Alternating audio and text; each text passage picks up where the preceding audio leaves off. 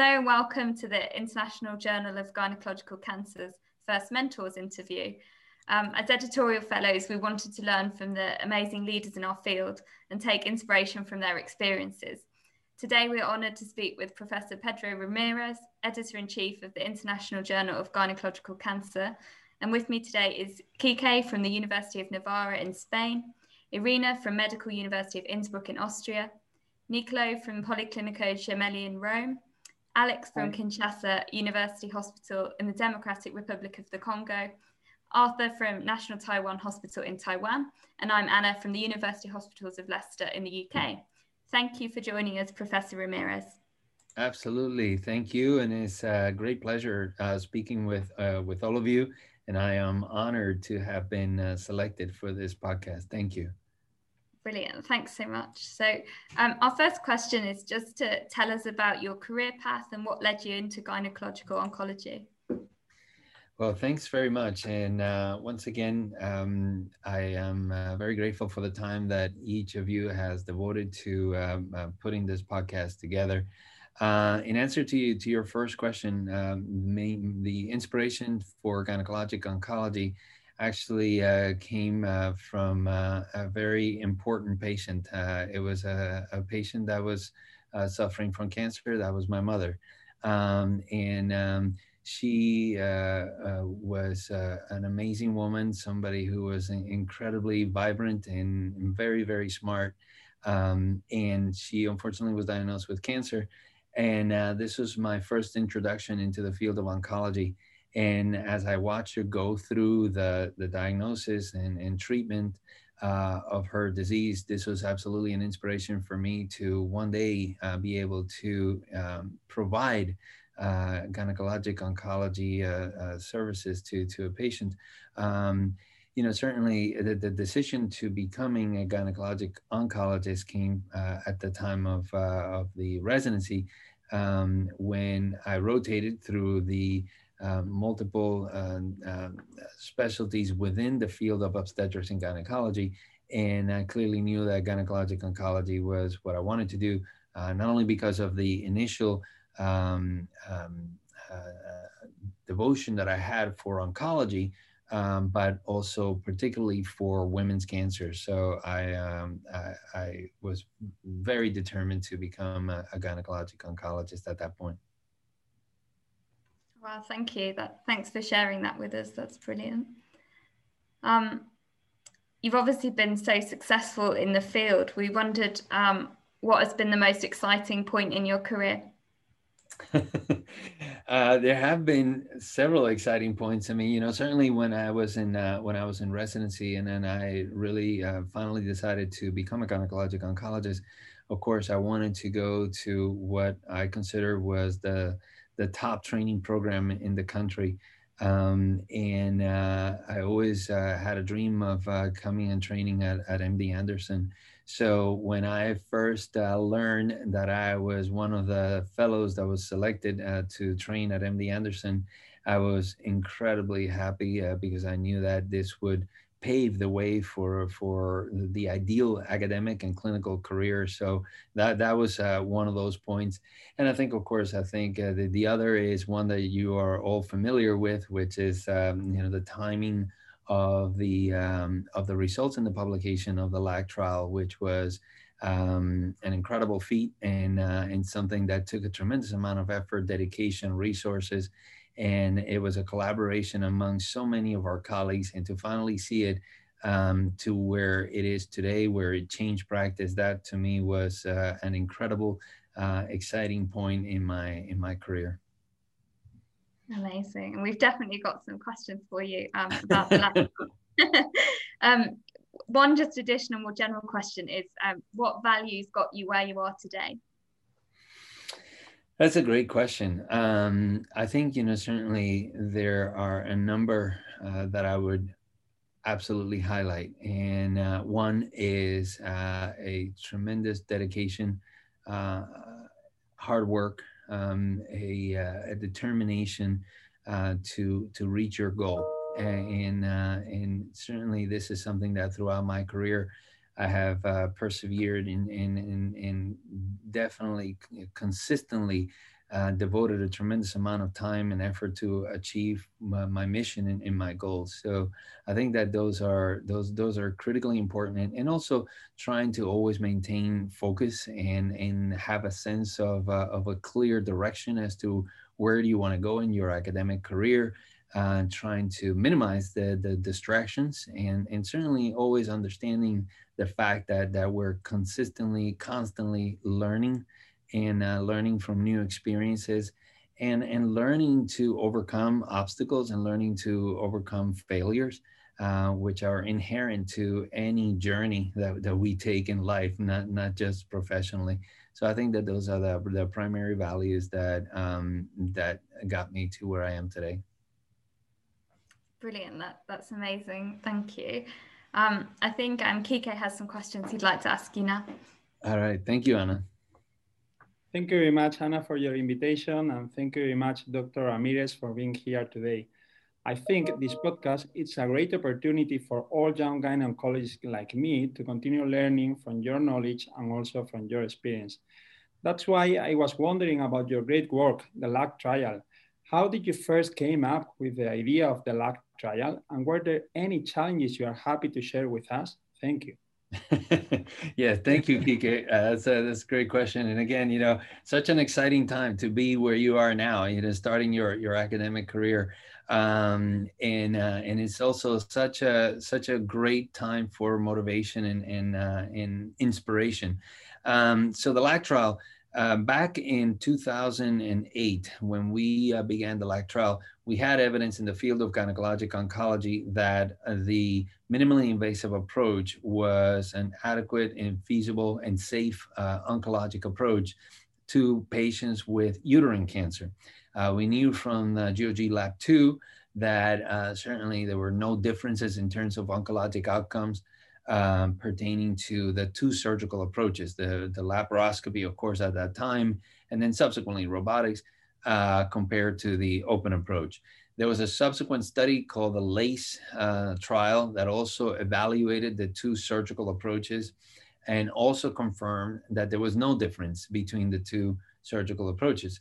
So then the question was, would we see the same in the setting of cervical cancer?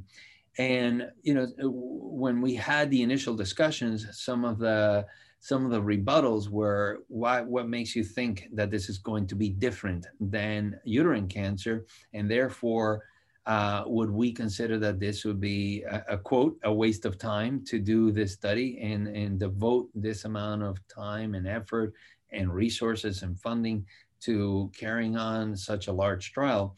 The concern was that, obviously, as you know, uterine cancer is very different from cervical cancer. Uterine cancer is a tumor that is confined within the cavity of the uterus, and cervical cancer often is a tumor that is exposed, a tumor where you're using a uterine manipulator that could potentially increase the likelihood of spread of the disease. And we said, we really don't have any prospective data on cervical cancer, so we think that this may be an ideal approach. Now, obstacles. I don't think this podcast is long enough to go through the number of obstacles that we face. But obviously, one of the first was the bias that there was towards minimally invasive surgery at that time, where minimally invasive surgery had already been incorporated fairly heavily into the field of gynecologic oncology, at least from retrospective data. There was an indication that patients were going home sooner and the patients were recovering faster and getting back to their daily activities. So therefore, there was a conviction, not only on the part of the doctors, but also of the patients who were already asking for a minimally invasive approach, uterine cancer, cervical cancer. So when I approached many sites, the answer was always the same. We're not going to be able to randomize patients because we feel that the minimally invasive approach is better, and the patients are asking for the minimally invasive approach. So therefore, how could we ethically put a patient on for open surgery? And of course, obviously, the argument was, well, this question hasn't been tested. We haven't done it in a prospective randomized fashion, and the concern for oncologic outcomes. And again, the answer was always very similar, but we already have data in uterine cancer that it's safe. So what makes you think that it's not going to be safe in cervical cancer? But we persevered, we insisted, we continued. And more centers were willing to randomize patients, including ours. And at that time, when we had discussions with a patient, we said, the standard is open and the minimally invasive approach is the experimental arm. So therefore, if you want to consider a minimally invasive approach, then you should be on a clinical trial. So obviously there was increasing interest, increasing accrual. Always financially, it's very challenging to do any prospective randomized trial of that magnitude. And also learning to understand and deal with any prospective randomized trial is going to take a long time for you to get to the answer, particularly in a disease that is not very common in places like the United States or Europe. So that was the reason, and those are some of the main obstacles. But certainly, as I said, a much longer conversation for all of the learning points that we had from the LAC trial. Okay. Ad hoc conversation. That's right. Thank you for your amazing answer. Okay. I want to know more. How did you feel when you first did the analysis from the LAC trial and realized it was a practice-changing finding that could shape the future of cervical cancer management? How is this moment? Yeah, so that's an interesting backstory. Certainly at the beginning when we first learned of the results, the initial reaction was shock, obviously, because we were not expecting that. Just historically, back in June of 2017, the Data Safety Monitoring Committee contacted us, and they said there seems to be a signal in one of the arms that indicates that you should stop accrual. Doesn't mean you're going to close the study. We just need to not recruit any more patients because there is a concern. And we cannot tell you, as the principal investigator, what that concern is because the study is not officially closed. We cannot tell you which arm is the concern, but you have to stop accruing patients. So, of course, we at that time, we were at 631 patients of the proposed 740 patients. And naturally, the natural tendency is to say, what do you mean? What's the concern? What's the issue? And they said, no, we cannot tell you because the study is still open. What we do recommend is that we take a period of about 3 months or so. We get all of the sites to update all of the information about each patient, and then we'll do a reanalysis in September or October of 2017. And at that point, you can continue to 740, or we may need to stop. So obviously, there was this campaign in getting all of the centers to gather that information. And then in October of 2017, that's when they redid the analysis, and they sat down with us, with the trial management committee and the data safety monitoring committee, and they said, we have to stop the study, we have to unblind, and we have to tell you the results. And of course, at that point, we were very shocked and we couldn't believe it. I asked for a independent analysis of a third statistician to look at the data, to go over the data. The results were the same. And then, of course, obviously came the impact of the presentation, which was in the SGO meeting in March of 2018.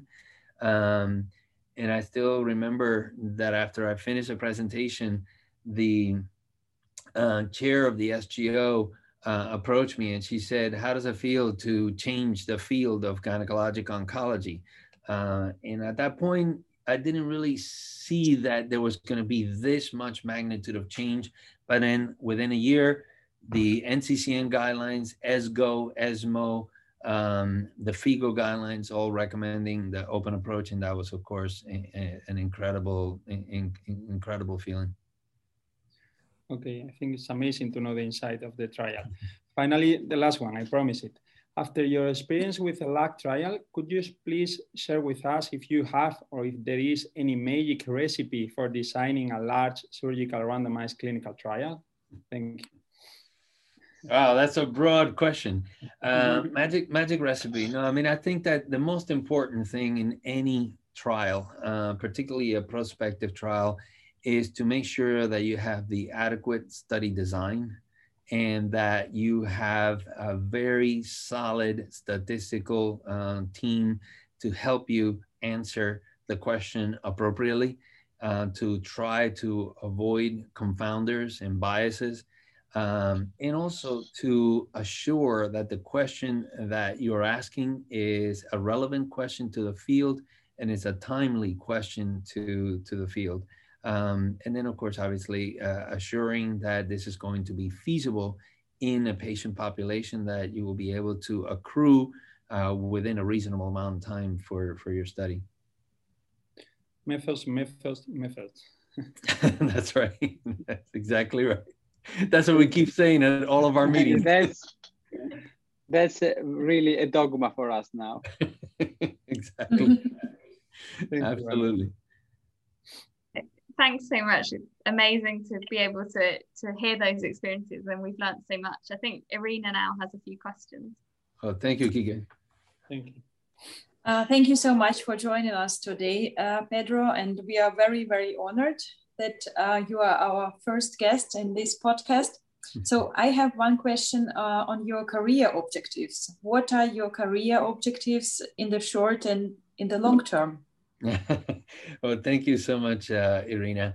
And I'm so flattered that at this point in my career and at my age, you're asking about the long-term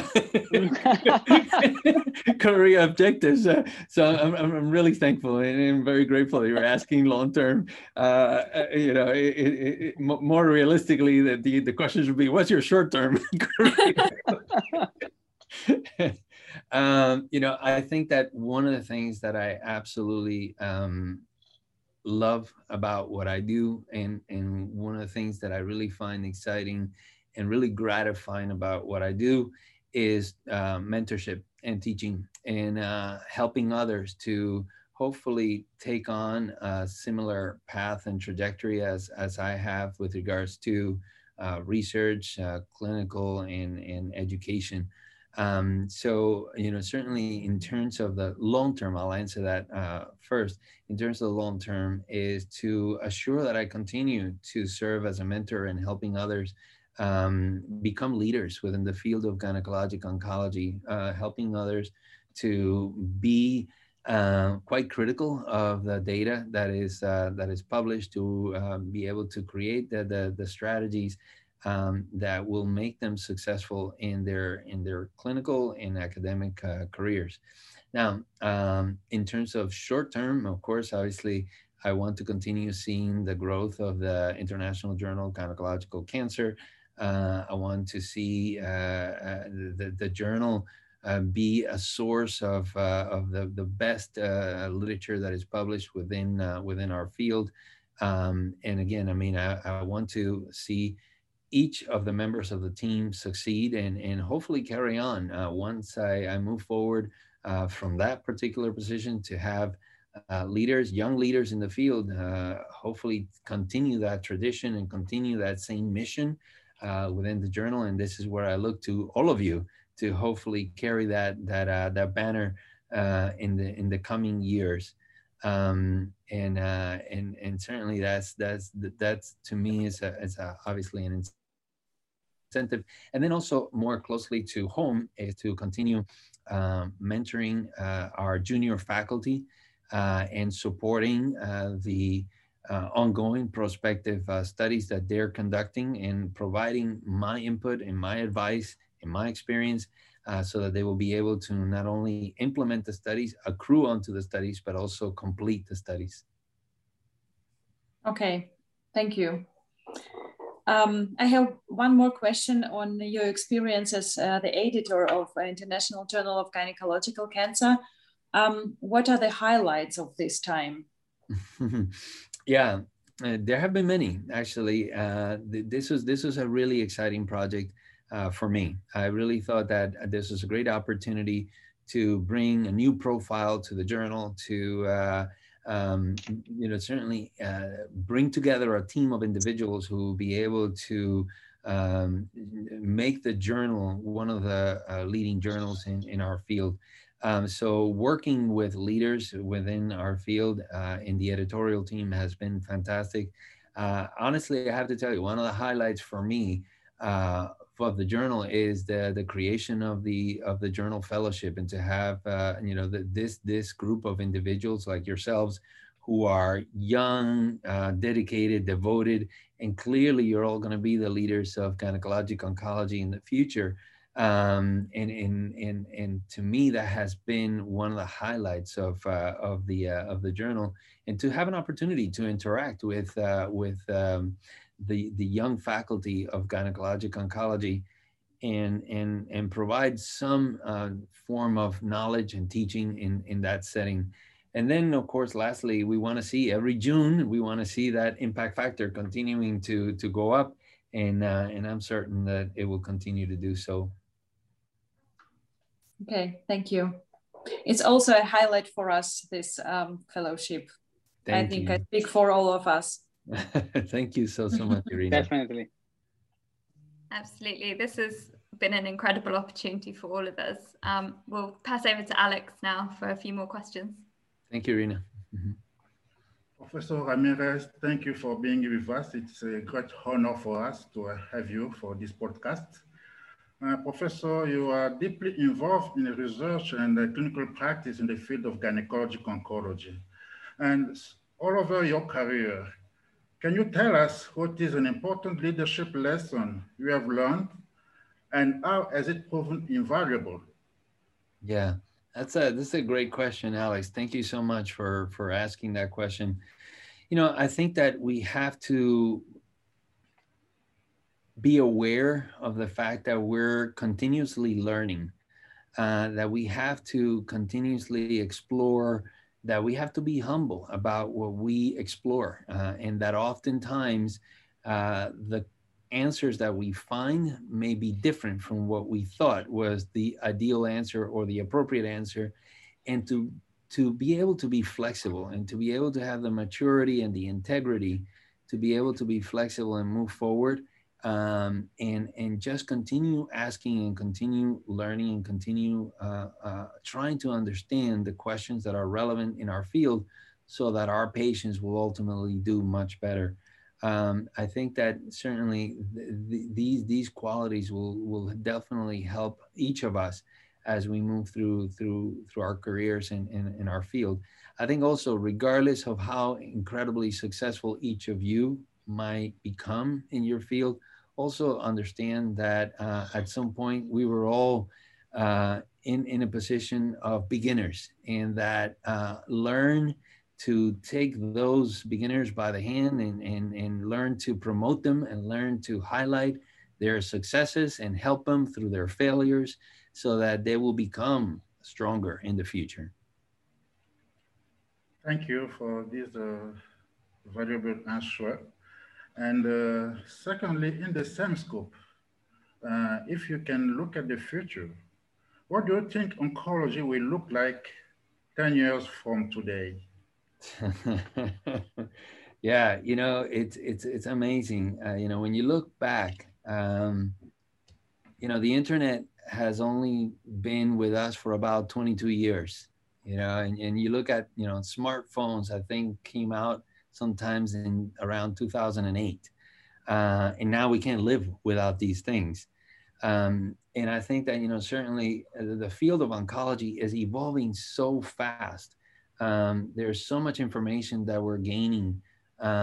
There's so much new information about the molecular profiles and the molecular targets that we're able to develop. There's so much information that is being brought to our field, new technologies, innovation, artificial intelligence, how all of this is going to broaden the scope of the information that we have. And it's really exciting to think about what all of this is going to do to impact our practice and patient care. You know, certainly I think that our field is continuing to expand, it's continuing to evolve. You know, certainly in the past, a gynecologic oncologist was a surgeon often a surgeon that had to be familiar with very limited amount of chemotherapy information that often targeted the disease sites of gynecologic cancers. But now there is so much information, not only in chemotherapies, but also in novel therapeutics, in molecular profiling, that I think is just a field that is expanding so fast and so broad that that it'll be very exciting to see how we as gynecologic oncologists are going to be able to manage patients, change the course of disease in the next 10, 15 years with the help of all this innovation and with the help of the new technology that is going to be available. And equally, as I mentioned, technology, there's really exciting data with regards to newer forms of surgical tools that we're going to have available to us, that we probably cannot even imagine how that's going to change our field. But particularly, again, going back to the field of artificial intelligence, image-guided surgery, all of these things are going to be very exciting in the next 10, 15 years. Your answers are very impressive. Thank you so much, Professor Ramirez. Thank you, Alex. Continue learning from you. Yeah. Thank you. Yeah. Great. And over to Arthur. It's such an honor to have this talk with you, Professor Ramirez. And I was always wondering, since you have so much work to do, what about your life-work balance do you manage to have for your family and friends? Yes, I think, you know, it's about priority and efficiency. I think it's just making sure that you wake up every day with a very clear and defined plan as to how you're going to manage your time. But I think, again, it is exceedingly important that we all prioritize the things that are important to us, and how that might be family, you know, certainly your hobbies, your other interests are clearly important. To learn the value, to look beyond medicine, to look outside medicine, the value of a conversation with a friend, or a value of reading a good book, or the value of exercising, eating well, all of these things that are often forgotten or compromised in the setting of this very high, fast pace life that we all lead. So I think it's clearly very, very important to assure that that is never compromised, because your health and your well-being is what's most important. Well, thank you for this excellent answer. And what would you say to a young physician who is thinking about entering the field of oncology? I would say absolutely, come on in. I think that you know, it's an exciting time. I think there's so much to be learned, and there's so many areas of research. There's so many questions that still remain unanswered.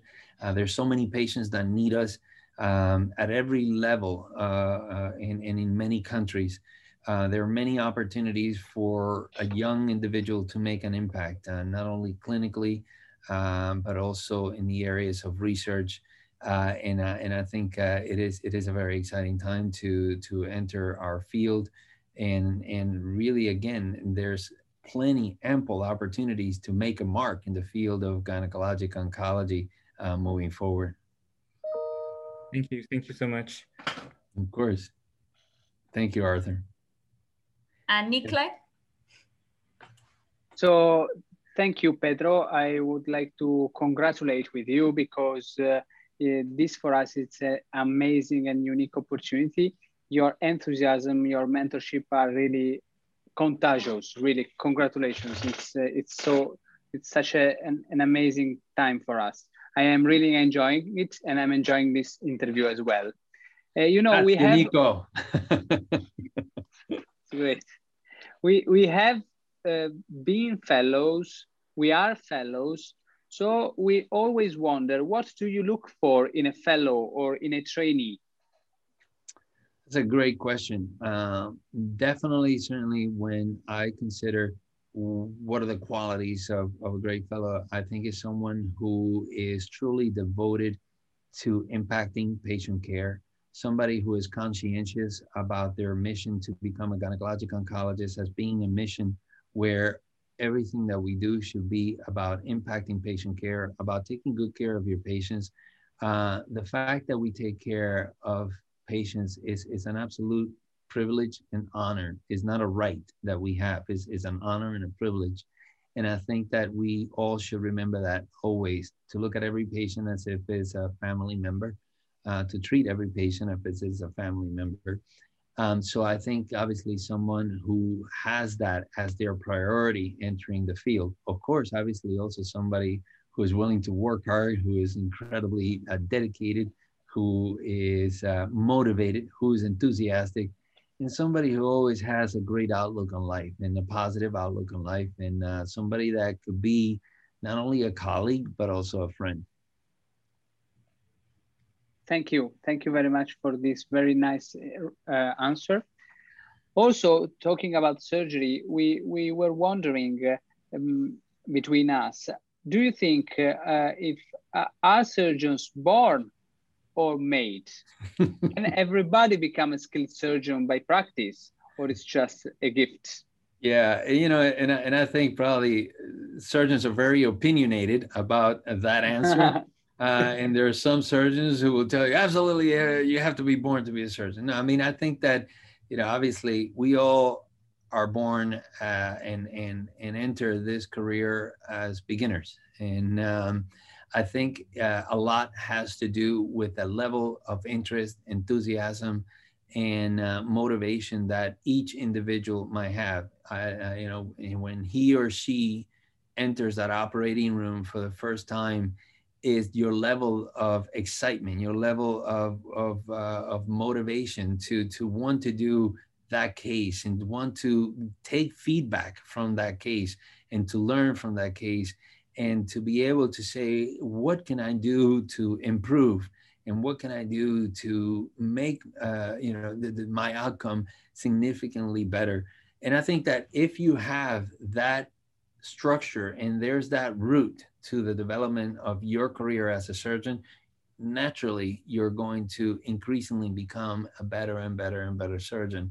And frankly, I think also is a very absolutely clear reality that on your last day of surgery, you should still feel that if you did one more surgery, you would still learn from that additional surgery. I think that we should never strive to be to the point where we say, that's it, I made it, I'm now the best surgeon that I can be. Just continuing to do, to learn, to explore, and also continuing to be humble and be able to take feedback from someone else regarding your approach, and always asking yourself, could I have done better? Thank you very much for the advices. I'm sure that we will all make like a treasure of them. My last question is it's a bit tricky, but we were wondering, what is the most unexpected obstacle you've had to face in your career? Well, yes, there's definitely been many obstacles. You know, I think that not so much of an obstacle, but I think that the most unexpected experience was obviously as a result of the reaction that many of our colleagues in gynecologic oncology have had about the large trial that we conducted, the LAC trial, in that certainly it is advisable to always question. It is advisable to always repeat studies. It is advisable to always wonder.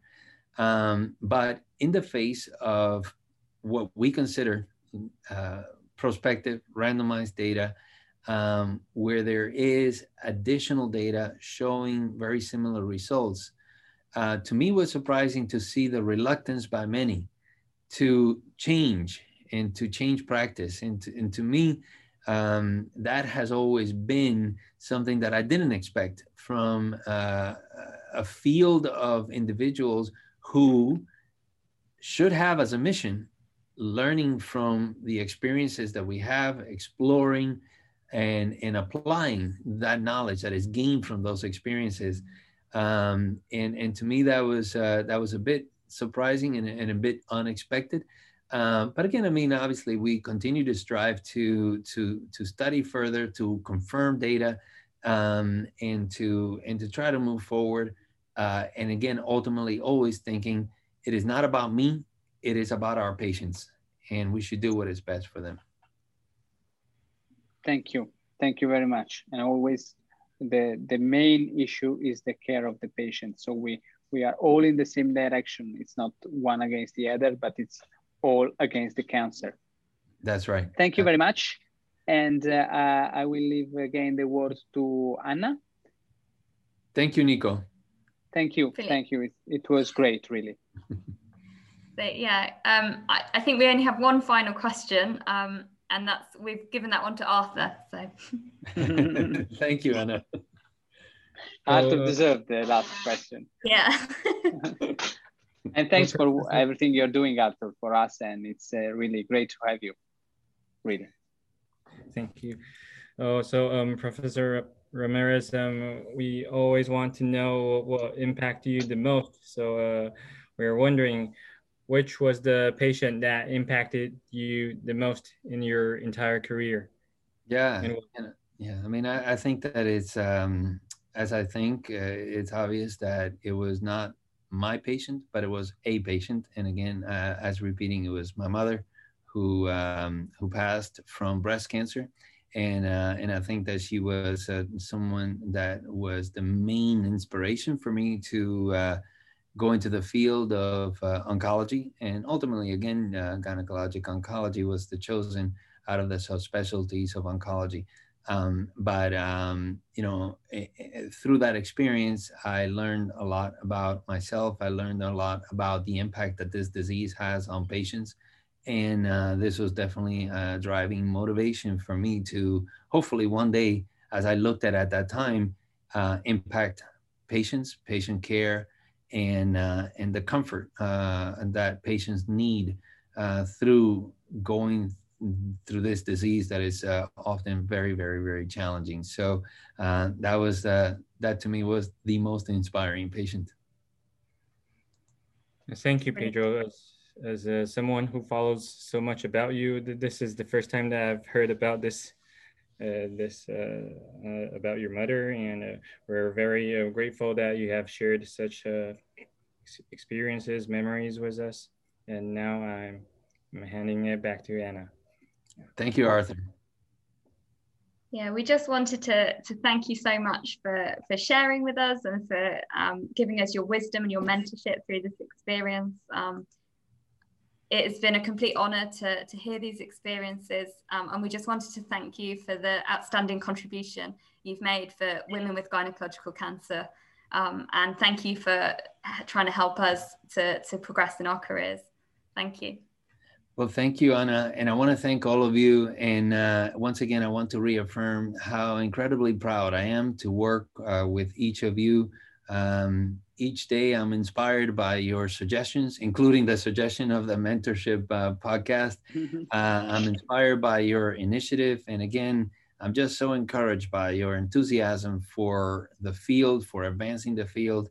And seeing you all, I feel that our field of gynecologic oncology is certainly full of great superstars. Thank you.